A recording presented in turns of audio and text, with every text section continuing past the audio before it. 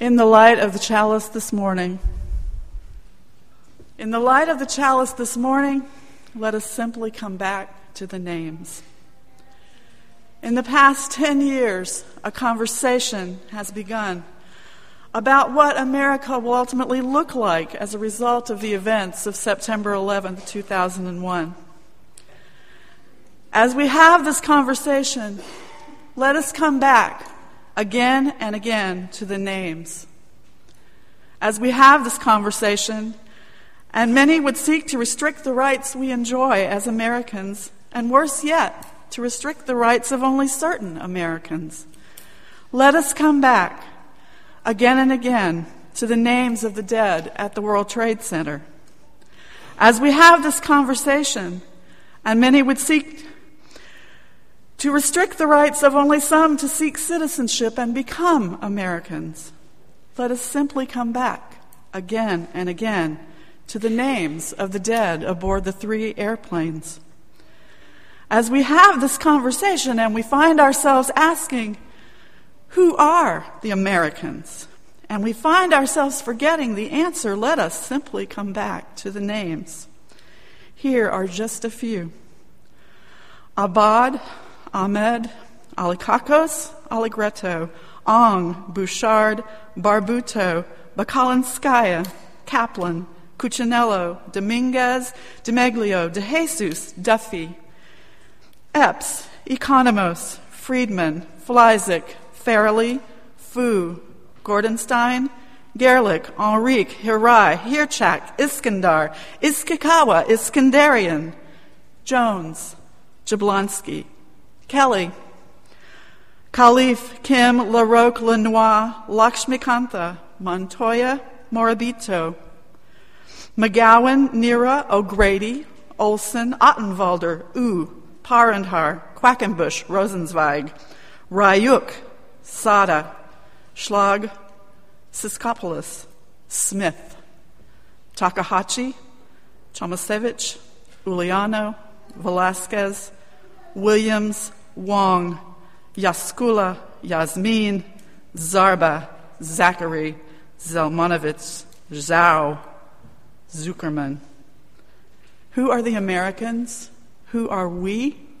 Let us simply come back to the names. Good morning. On the way here this morning, listening to the radio, I decided to change this story almost completely. Except that the people that are going to come help me in a few minutes, I still want you to help me, so thank you for being here. I was listening to the ceremony at Ground Zero, and one of the speakers I heard during my trip over was a woman, I think her first name was Deborah, but I know the last name was Epps, which is why Epps got into the reading this morning. It was actually not one of the original random names that I had selected. But her brother, Christopher Epps, died in the World Trade Center. And there were 2 things she said. I really didn't expect this day to affect me like this, but there were 2 things she said that moved me very deeply. The first thing she said is that she learned from that day that the forces of good are not just in cartoons. She learned that the forces of good were very real, and they reached out to hold her and to save her and to comfort her and her family and the family of her husband, her brother's beloved co-worker, during this, what could have been just the most awful time, and was in many ways the most awful time. But she said also that she learned about the forces of good and that they were very real. And the other thing she learned is that, to quote her, people really will catch you when you fall. People really will catch you when you fall. And we've had a lot of conversations lately in our wonderful board retreat yesterday. You guys have some fantastic people leading you. And also with different people around the congregation about talking to each other, about getting to know each other better, about being a community that will catch each other when we fall. I've had the great good fortune to experience that firsthand lately with my injury and all the food that is making it difficult to fit back into some of my real clothes. But But it's been a wonderful thing to experience. And right now, Karen Baird is home. This is Gary down here, and this is Aiden, and she's recovering from surgery. And I'm so grateful for everybody that's been bringing food for them. And I'm hoping, if you haven't already, that you'll open one of those emails that says Meal Train and go to that website and sign up to take a meal to them and to other people that will be needing them. But sometimes we are the ones who catch each other when we fall. And there are things we can do, there are things that we can do, movements we can get involved in, but also small things that we can do to make the world better, to make things like 9/11 maybe not happen again, maybe not happen as often at least, but to try to make a world that doesn't support that kind of horrible, fearful, vengeful, violent activity. I would like for the children and youth to come up here and join me. And I would like for also the people who are teaching religious education right now to come up and join me. And for once, I'm actually going to ask you guys to look out at them instead of saying, sit down here and look at me.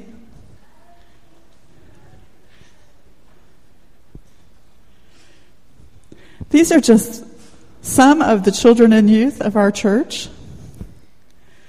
And these are the teachers that are teaching their classes. And one thing that they are doing, because we really do have the whole world in our hands, we all have different beliefs about God, but one of the things we do believe is God's hands are our hands on earth. And so, somewhere is Cherry Groves. Is she still back in the classroom? She is teaching the pre-K and K1 class, the little ones. Aiden, you want to come up here? That's your class, too. You want to come up here with us? Come on. It's okay.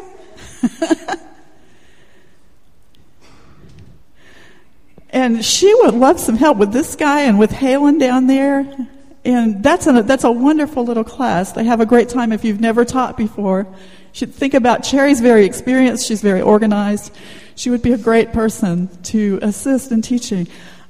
This is Audrey Allen in the middle here, and she is teaching the 2nd through 5th grade class, which is Grant and Sarah and Gretchen and Eleonora and Andrew and Zadie. They're all in that class. And I think I said Grant when I meant Mason. You're Mason, right? I am so sorry. Grant's up there, yeah. Grant's a middle schooler, right? And Tamala Allen is our middle school teacher.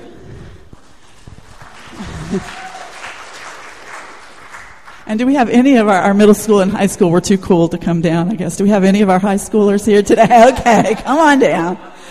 Steve Caldwell and Raydra Hall are in our high school room.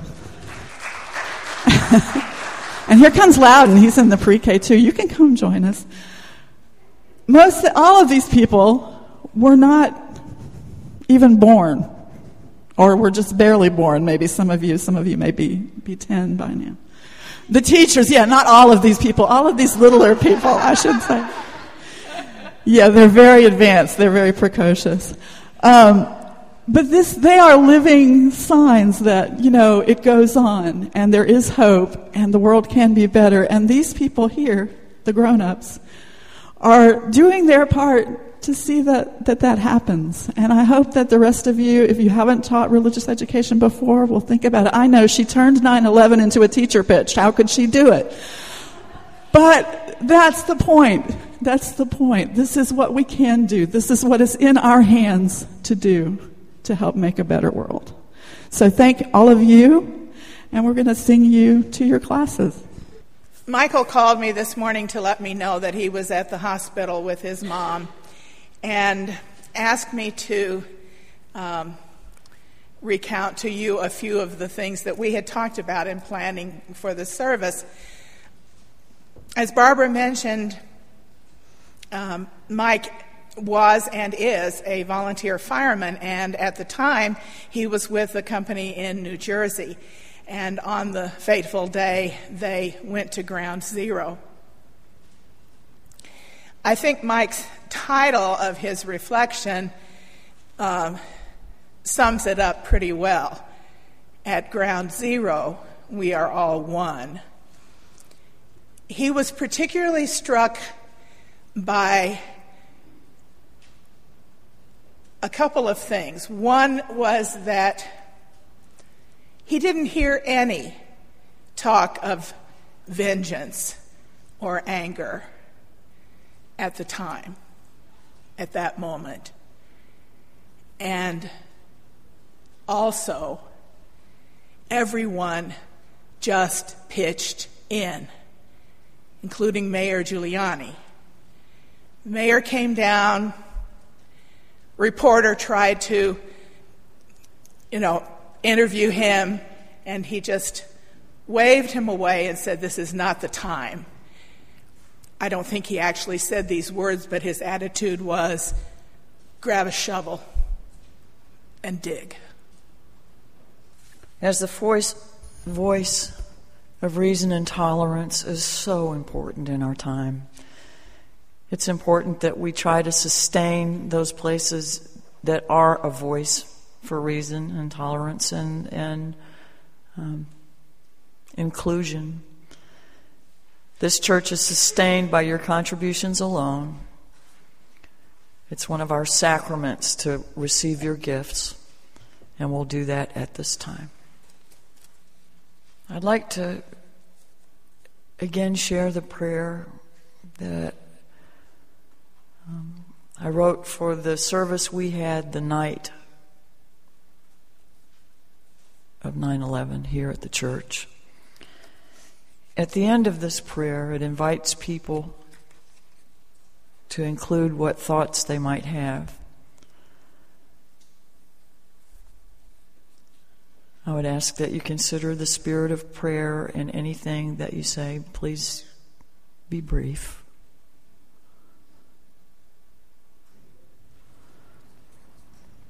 But please join me now in the spirit of prayer.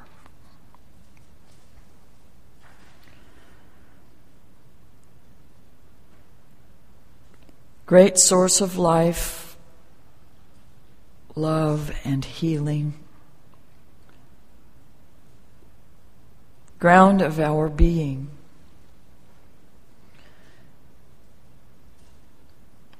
we're gathered here in this evening hour with hearts that are heavy,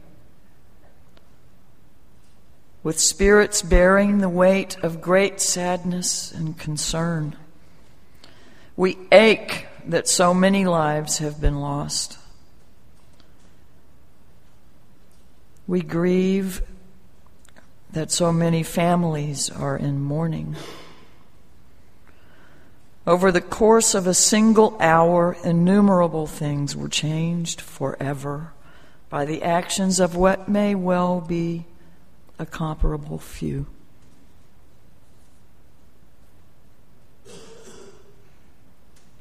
Once again, we must face our mortality. We're forced to recognize our vulnerability. Not only to the ways of nature, but also to the foolhardiness that regrettably seems to pervade the human race.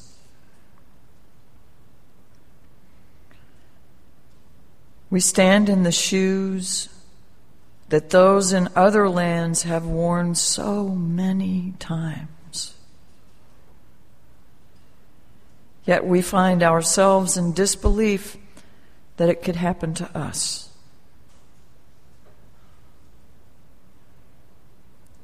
We're grateful for the sense of safety that we in America have enjoyed for so long. We give thanks for the comforts of our lives that are too easily taken for granted.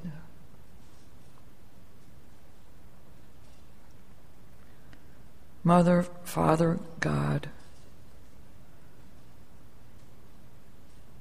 we are gathered here that we might mindfully calm the fearful, angry, and reactive stirrings of our thoughts. Those stirrings that seem to overtake or at least overshadow our spirits in response to such terrible tragedy.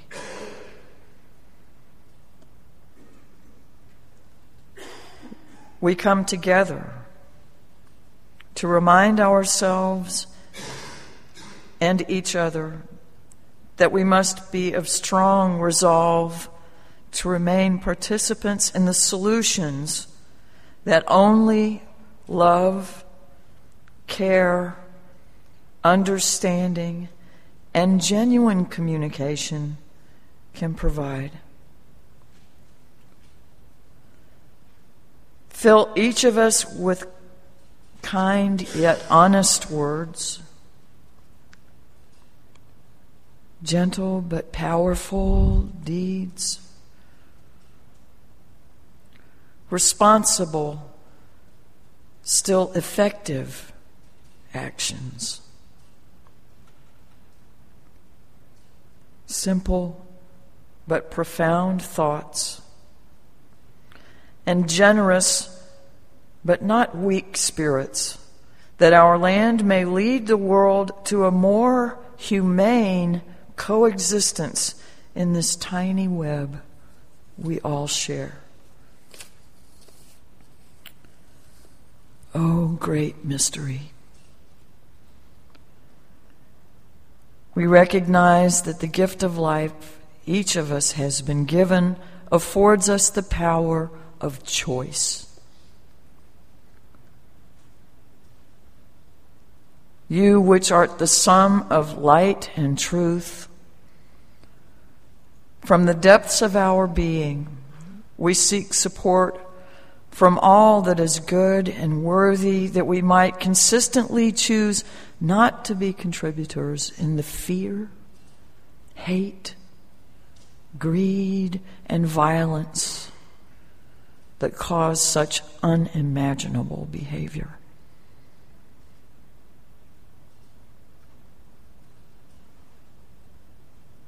We pray, too, for the well-being of those from other countries, both here in the United States and abroad, who now wait fearfully aware that misguided responses to these events may imperil them or their loved ones.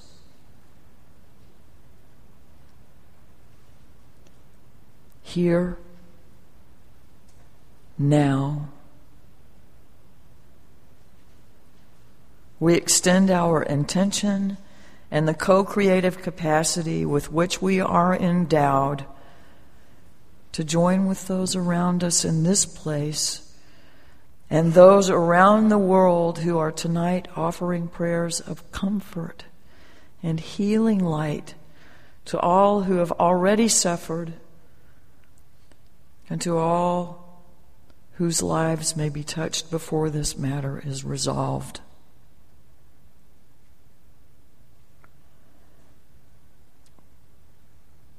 We ask for the safety of men and women in the military, the government, emergency workers, and even civilians, as the storms set in motion by this craziness play out.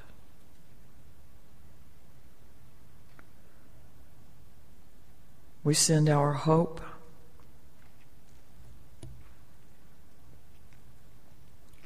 our courage, and our unified sense of justice, compassion, fairness, and peace to the leaders of our nation, so that they might, with clarity and deep understanding, select the roads that this country will travel beyond this point.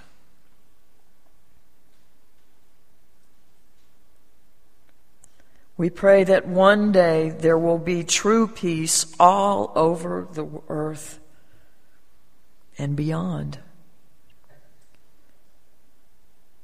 That every human may live to know the meaning and the feeling of freedom honor, and respect.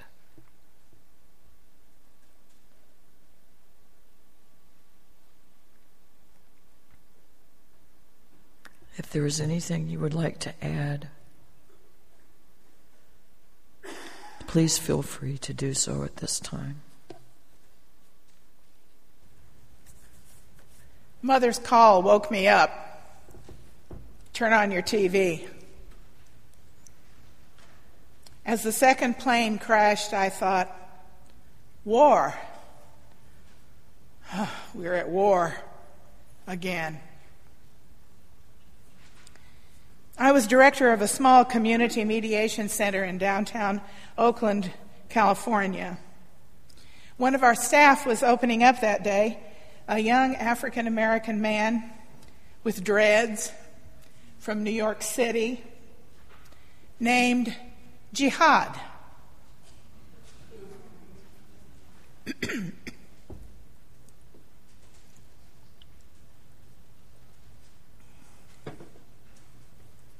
I called the office and told him what had happened. Jihad, you're within falling distance of the federal building. Call your mother in New York, make sure she's all right, then close up and get home. At that time, we weren't sure who was responsible or how widespread the attacks might be. Our office was a scant block away from our own twin towers, the Oakland Federal Building, and I remembered all too well the bombing of the federal building in Oklahoma City, how McVeigh had shopped around, considering several federal buildings, including the one in Little Rock where my daughter, then a congressional aide, sometimes worked when she wasn't in D.C. at the Capitol. Then we heard the Pentagon had been hit. The Pentagon? The Pentagon? Then we heard a fourth plane had gone down in rural Pennsylvania. It eventually became clear that those hijackers' target had also been D.C., either the Capitol or the White House. United Flight 93 had been headed for San Francisco, with many passengers from the Bay Area.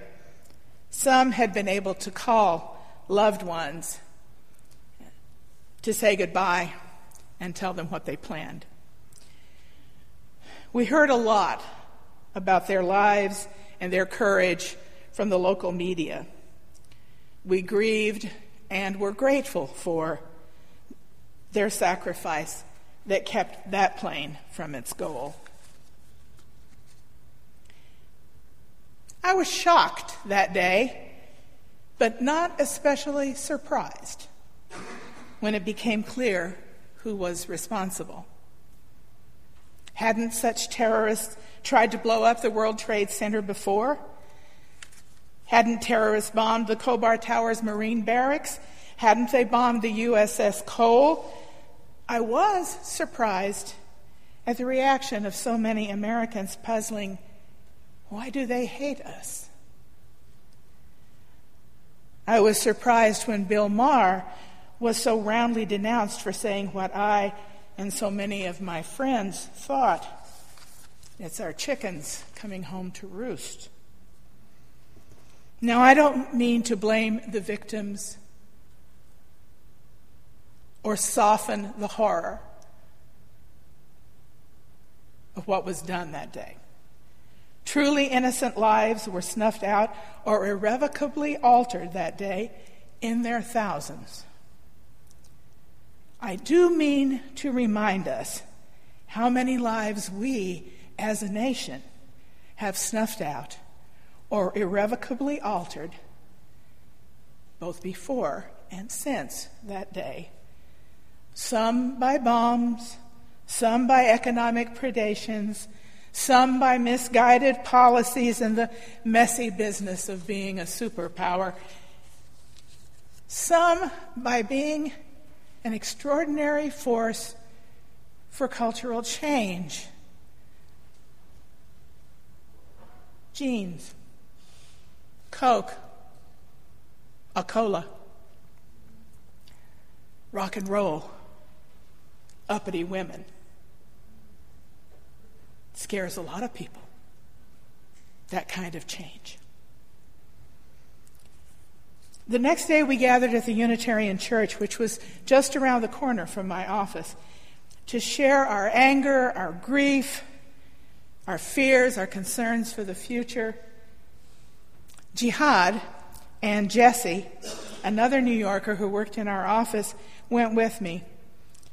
Jihad wasn't as observant a Muslim as the mother who named him, but had long since come to terms with his name, which he pointed out means struggle, especially striving to do right. He is now a preschool teacher in Chicago. Jesse was Jewish by heritage, Buddhist by choice. She is a pacifist by nature, nurture, and conviction. Eventually, she moved back to New York and joined a legal firm working on behalf of Guantanamo detainees. We had an interesting conversation that day about patriotism.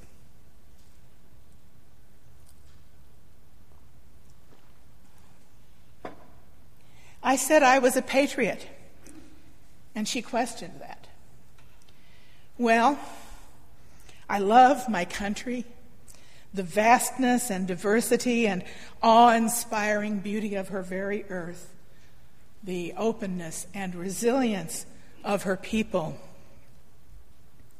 And I love her ideals, love how we keep striving to fulfill them even as we backslide all too often.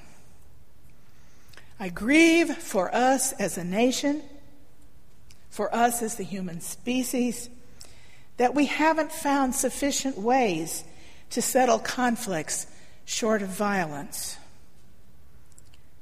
As our nation marched toward our next invasion, I grieved yet again for apparently irreconcilable differences of belief, of worldview, that thwart efforts toward understanding and accepting one another. I went back to the office and drew a large dove with one blood-red teardrop falling from her eye. I hung it in our office window. I had no tears for the Taliban or Al-Qaeda. I am a woman, after all. But many tears for those on both sides who were about to die or be maimed. 10 years later. Long time, short time, depending on your perspective. But 10 years of war later, that toll has risen by the thousands of Americans, as we note each Sunday in our order of service. By the hundreds of thousands of Afghani and Iraqi people, by hundreds of our allies, and yes, by hundreds of truly dangerous men bent on death and destruction.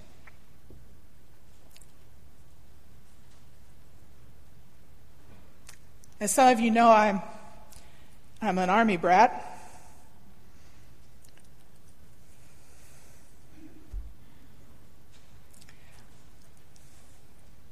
In a century of wars, this is the first time we have fought 2 wars at once with an all-volunteer military.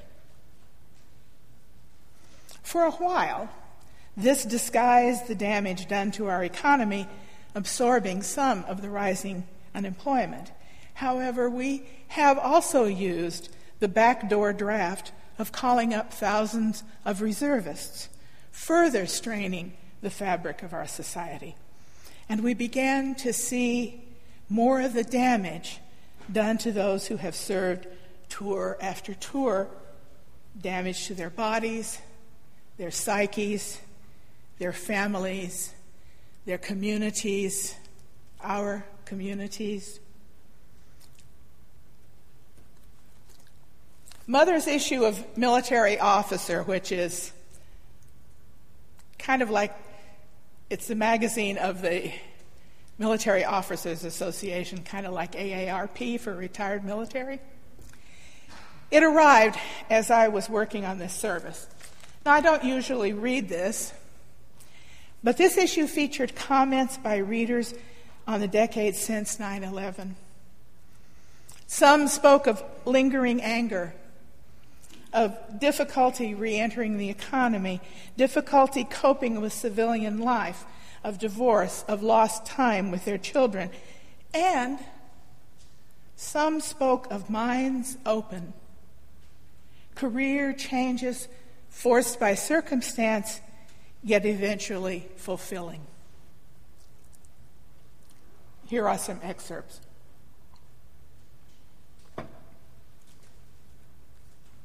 "10 years later, I find myself still seething, still unwilling to forgive those responsible for these heinous acts. My religious tolerance is being strained as I attempt to mentally separate Islamic jihadists from peaceful practitioners of the Muslim faith." Retired Army Lieutenant Colonel Frank Raspberry. "I deeply regret the lost ability to calmly discuss the merits and demerits of conservative versus liberal views. 9/11 has gouged a huge wound in the side of American ideals and sapped the strength of our democracy." Retired Air Force Lieutenant Colonel James Bridges.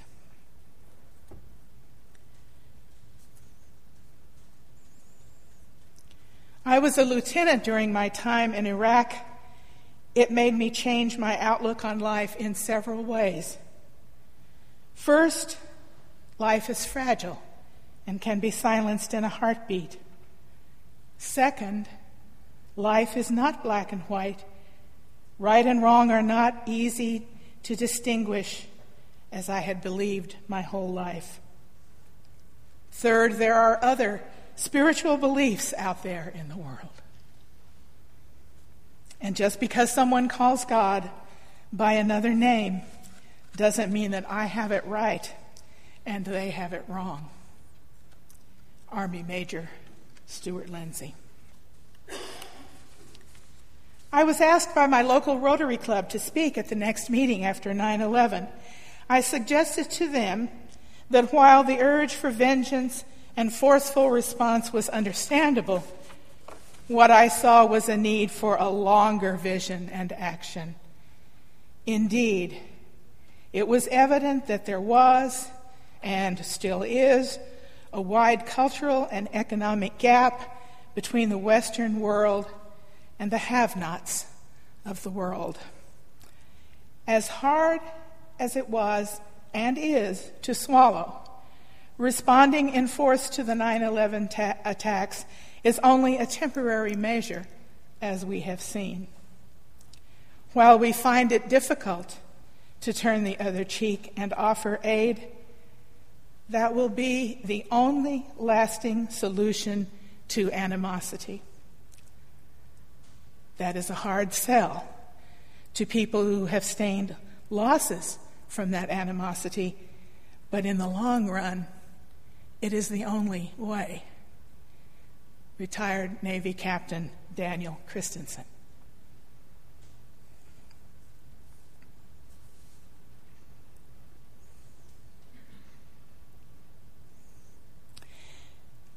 "10 years later, I can't escape the feeling that there is another edifice collapsing around us in slow motion, causing great damage. Perhaps it is the edifice of empire. Perhaps it is an effect of our visceral knowledge of mortality that we cannot armor ourselves against. Perhaps, despite divisive efforts by fearmongers, perhaps it is a deepening understanding that we really are, like the rest of the world, not exempt, not even buffered from the political and economic storms that batter the rest of the world. Hard-won wisdom, indeed, for us all.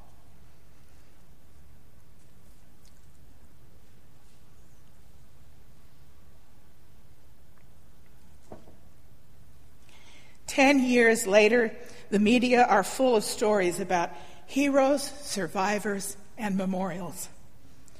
I am struck by how many people have changed their lives in ways that are themselves memorials. The sister of a fallen firefighter who joined the Army and later became a firefighter herself. The scholarship fund set up by parents in honor of their dead son to facilitate lives now and in the future. People who have opted to live simpler, quieter, more family-oriented lives in the knowledge that life is fragile and love is the most important thing.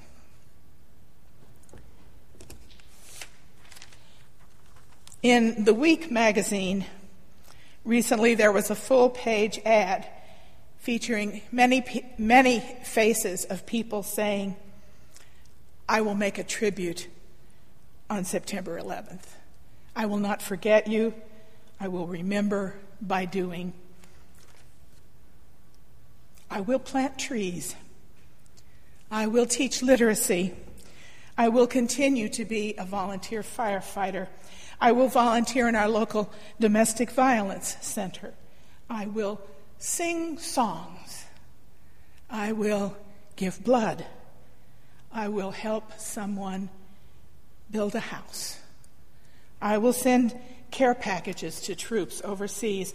I will spend the day with my daughter. I will clean my room. I will pray with Jews, Christians, and Muslims, and dare I say, pagans." What will you do? What will I do? What will we